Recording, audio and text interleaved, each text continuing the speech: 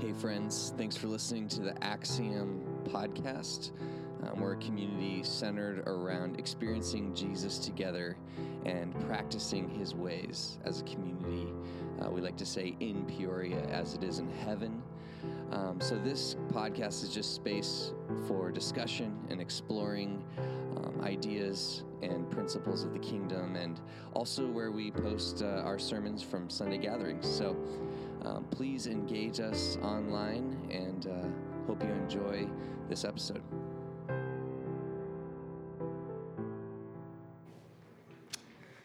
I'm Gavin, and I pastor here at Axiom, and I think I've met most of you guys.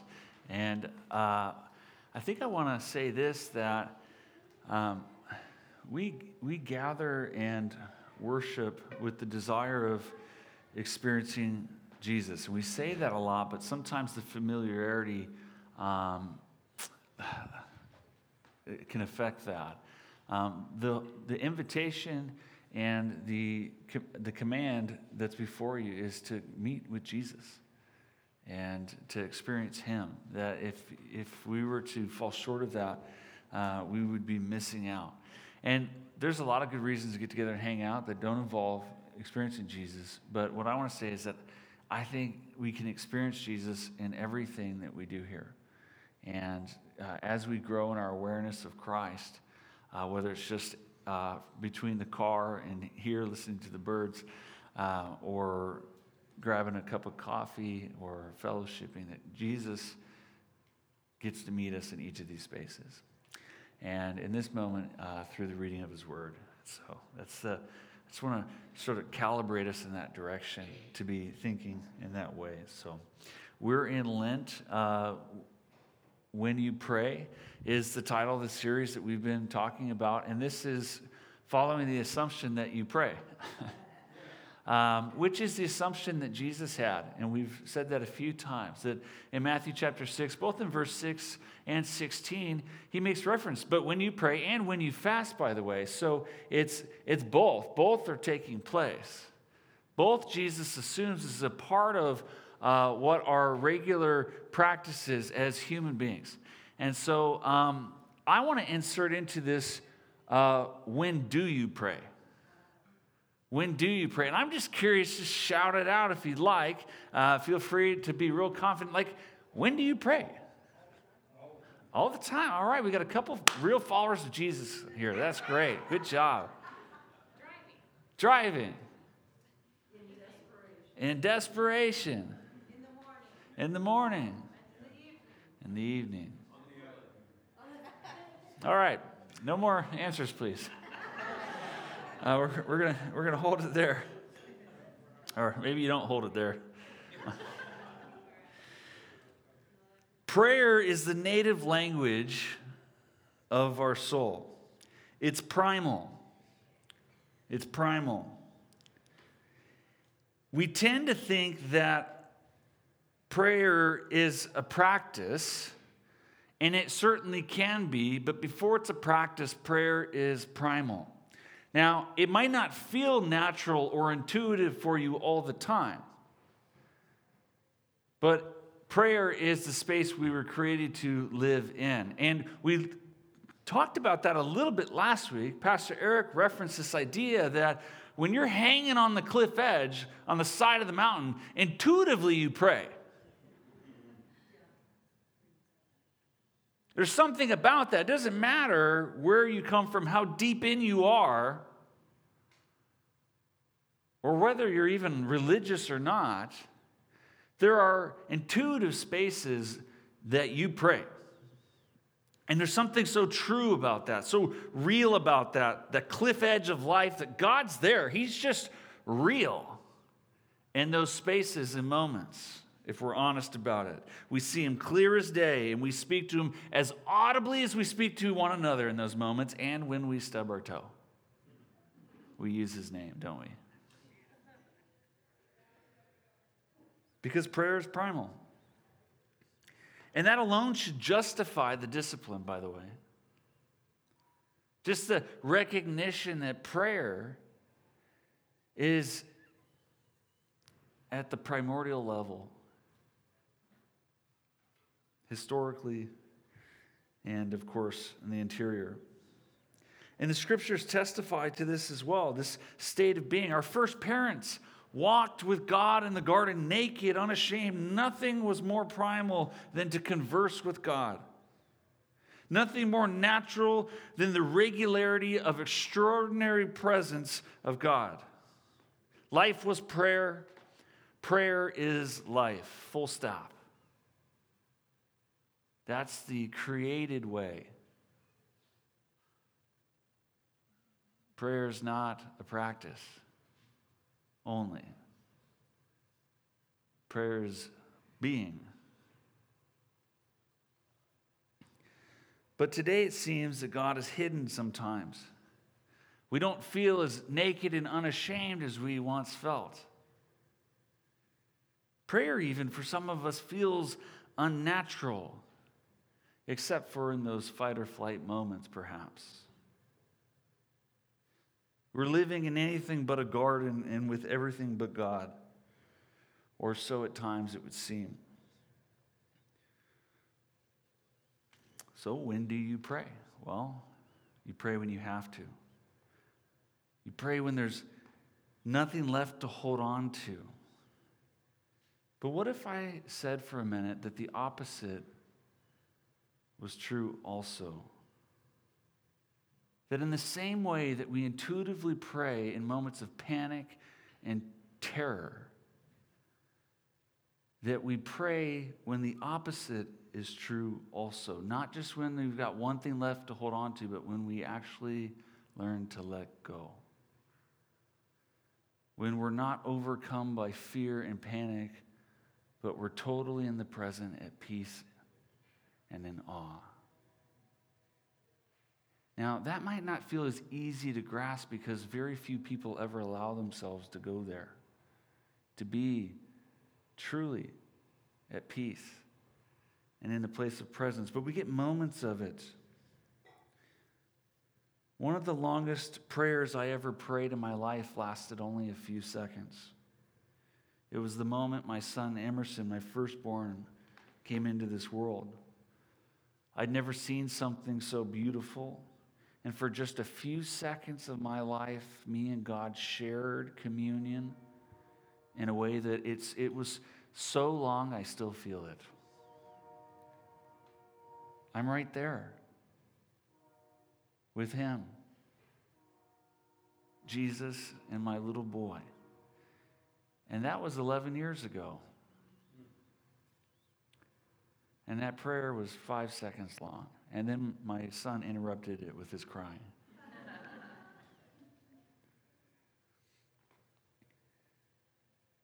God was not hidden at all in that moment. He's always been hard for me to find, but all of a sudden, there he was, without any challenge. There was no obstacle. There was also no cliff edge. And just as easy as anything, there God was.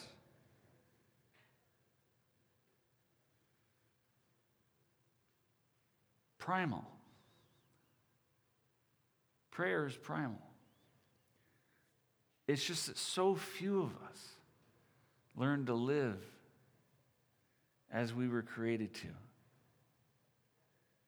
See, between the valleys of being afraid and suffering and the mountaintops of peace and presence is where most of us live. And in that space, we struggle to pray. So when do we pray? Well, we pray at the bottom of the hill and we pray at the top. But not always in the in-between.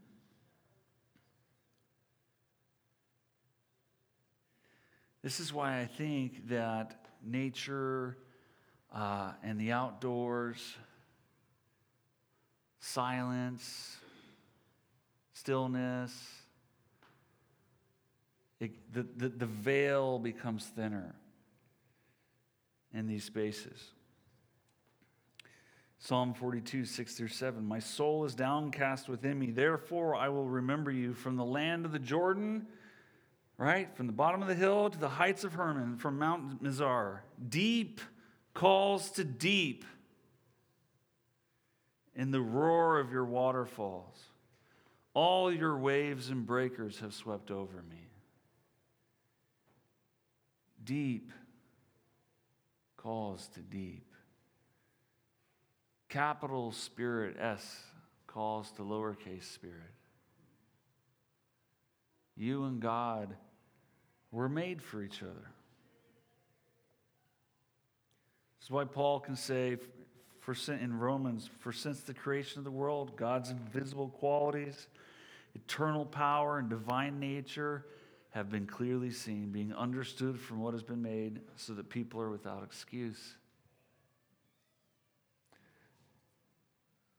There's this place that God's given us where we can go to be with Him, to learn how to be with Him. That as we look at even creation, we learn what the true pattern of our life should look like.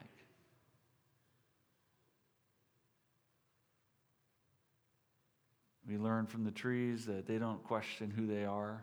They're just trees. We learn from the birds that they know that the food's always going to come. God's placed this amongst us. And yet, for some reason, we're afraid of silence. We're afraid of stillness. We're afraid to allow ourselves to rest.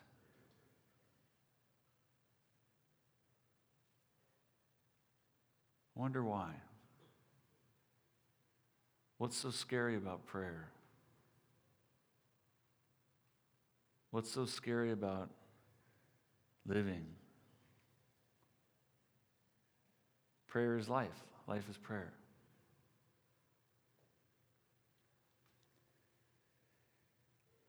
In the stillness and in the quiet spaces, it's in the quiet that we hear God.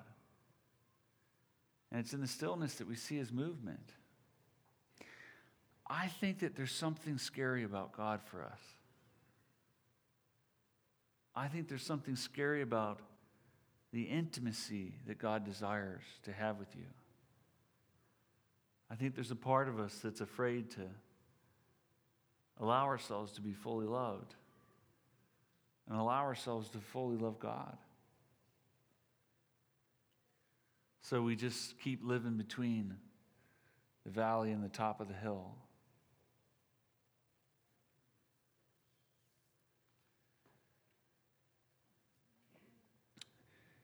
But we need that quiet. When Jesus' disciples said, hey, can you teach us how to pray? Of course, He gives the Lord's Prayer, right? But he also says in verse 6, which is where this comes from, in Matthew chapter 6, but when you pray, go into your room, close the door, and pray to your Father who is unseen. Then your Father who sees what is done in secret will reward you. Now, there's so much we can say about this text, and you go back to week 1, we said quite a bit, but at the fulcrum of this function of prayer is a quiet sanctuary. It's a place of stillness and silence. It's not in the hustle and bustle, and yet it could be in those spaces. Have you met a quiet person? And when I say that, I don't mean just verbally. Have you met a quiet person in the midst of the busy before? Have you met somebody that is really at peace when everything else seems like it's really crazy? That's a person living out of this room we call prayer.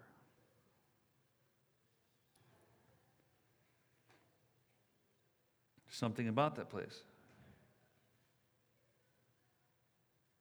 And I say this because I know how much you guys and myself deeply do struggle to connect with God.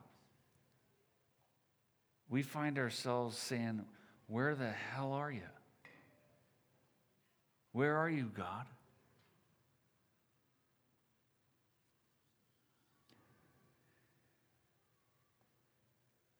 if we desire to meet with God,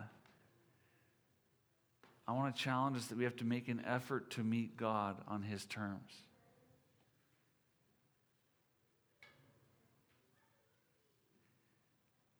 And I say that because I believe that most of us, not all of us, but often, we want to meet God when we want to meet God. And I know the analogy is tired, but we treat Him a bit like a vending machine, don't we? Put the quarter in, push the button. Hopefully something comes out. That's not meeting God on His terms. That's not meeting God in the primal space. That's meeting God between the two spaces. That's meeting God in the, I need this to happen. That's meeting God in the tyranny of busy and urgent. And that's meeting God in the space of anxiousness. That's not meeting God in the naked and the primal.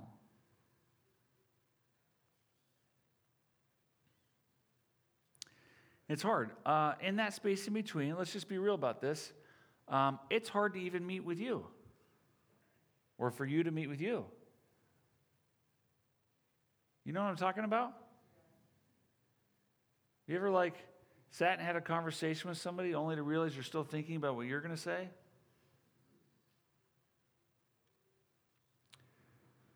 That's how we like to meet with God. And then we go, well, I didn't hear you say anything. God's not talking.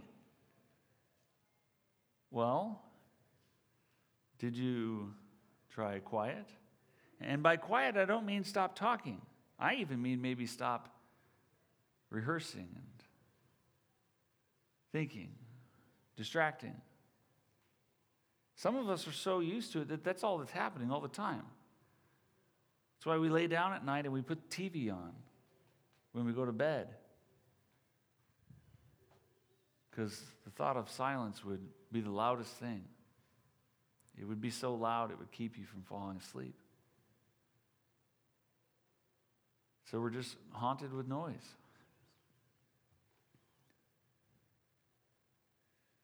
It's like when we're in a Bible study and I'm loading up my response.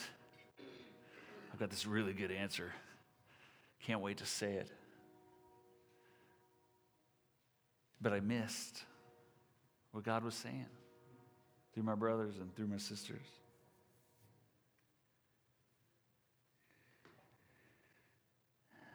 The task is not to get God to do something,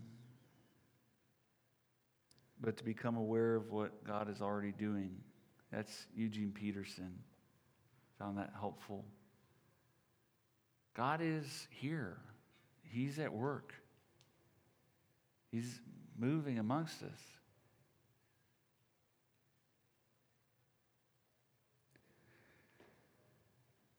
But it's hard to see it. John tells us about this. We read about this in 1 John.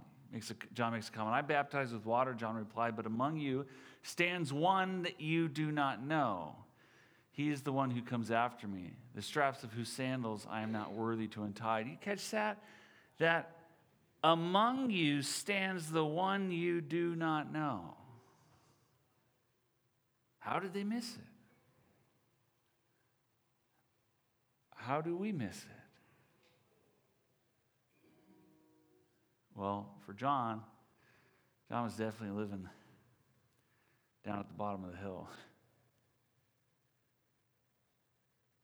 But we struggle too. The real Jesus is right there beside them all, just as He's here among us in the most ordinary spaces. Think about it. Think about it. Why is it that you pray at mealtime? That's the most regular time. That's the most normal thing you do. And there's prayer right there. Why is it that you pray when you make love? Well, because it's the most normal and regular thing you do is married consenting adults. We pray in the ordinary, intuitively, It's just that we actually don't allow ourselves to live there except in bite-sized moments. It's why communion is food and drink, because God is in the ordinary, the regular. Which means prayer is not about mastering a formula or becoming a monk, which is good news for you. You don't have to take a test. You don't have to prove yourself. You don't even have to know what to say.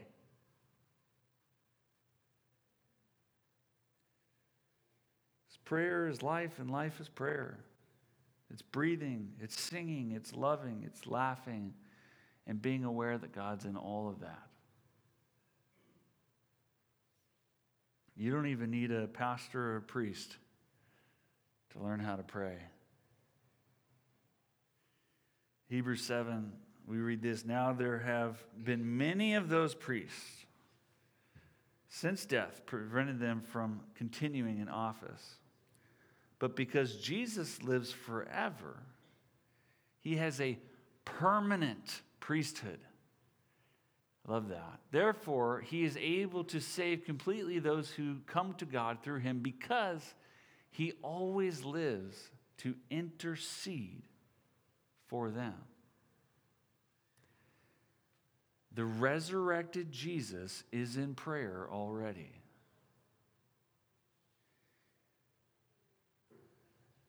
Prayer is where you end and he begins.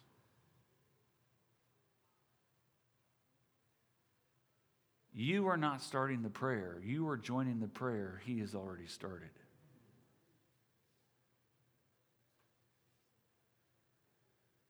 Jesus lives for this. That means the seeking, the knocking, the reaching out, it always begins with God. Which means that we always need to be ready, watchful, awake. Use all the verbs of the scriptures for the encounter with him. Remember those words in Matthew 25 that Jesus said, "For I was hungry and you gave me something to eat. I was thirsty and you gave me something to drink. I was a stranger and you invited me in. I needed clothes and you clothed me. I was sick and you looked after me. I was in prison and you came to visit me." Then the righteous will answer him, "Lord, when did we see you hungry and feed you, or thirsty and give you something to drink? When did we see you a stranger and invite you in, or needing clothes and clothe you? When did we see you sick or in prison and go to visit you?" And they ask the question and they pause and they wait for the response. And Jesus says, the king will reply, "Truly I tell you, whatever you did for one of the least of these brothers and sisters of mine, you did for me." And there he is, right here in the room, sitting next to you and behind you and in front of you. And yes, you too, by the way. So maybe you're praying right now.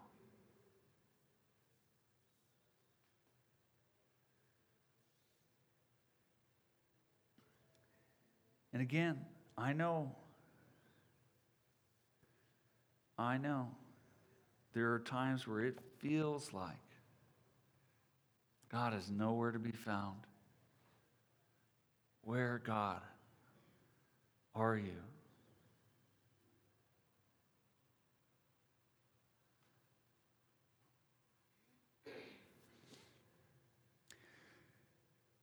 And again, he's at the end of you.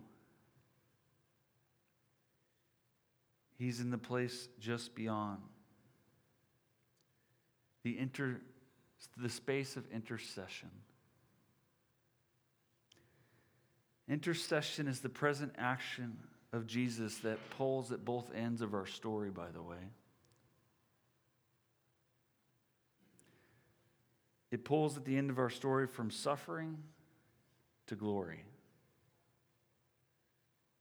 Jesus at the right hand of God. From the cross to seated at the right hand. Jesus is in the in-between too, reconciling us to God, reclaiming us, transforming us. He's in all of the when will this happen spaces.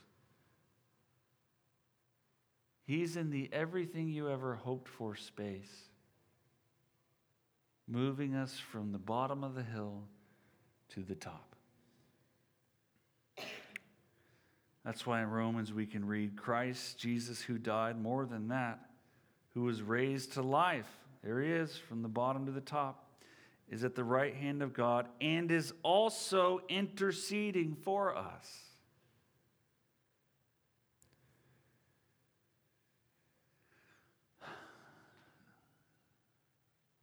It's interesting to me that Jesus' final words as he prayed himself were, "Where are you, God? My God, why have you forsaken me?"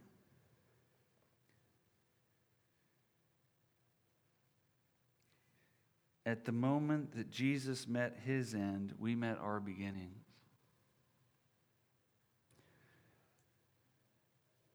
In some strange, paradoxical way, prayer is that intersection where we end, God begins,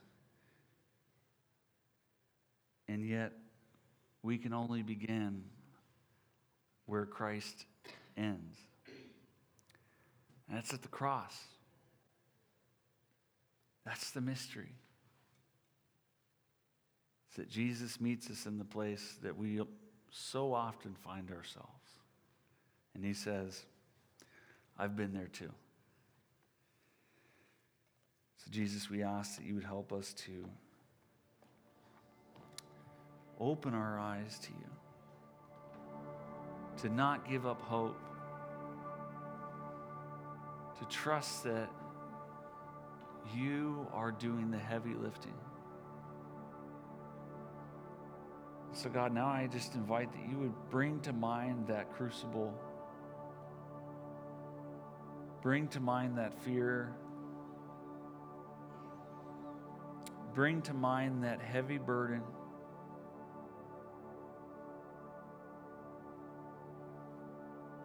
And Lord, I ask that you would now remind us that there you are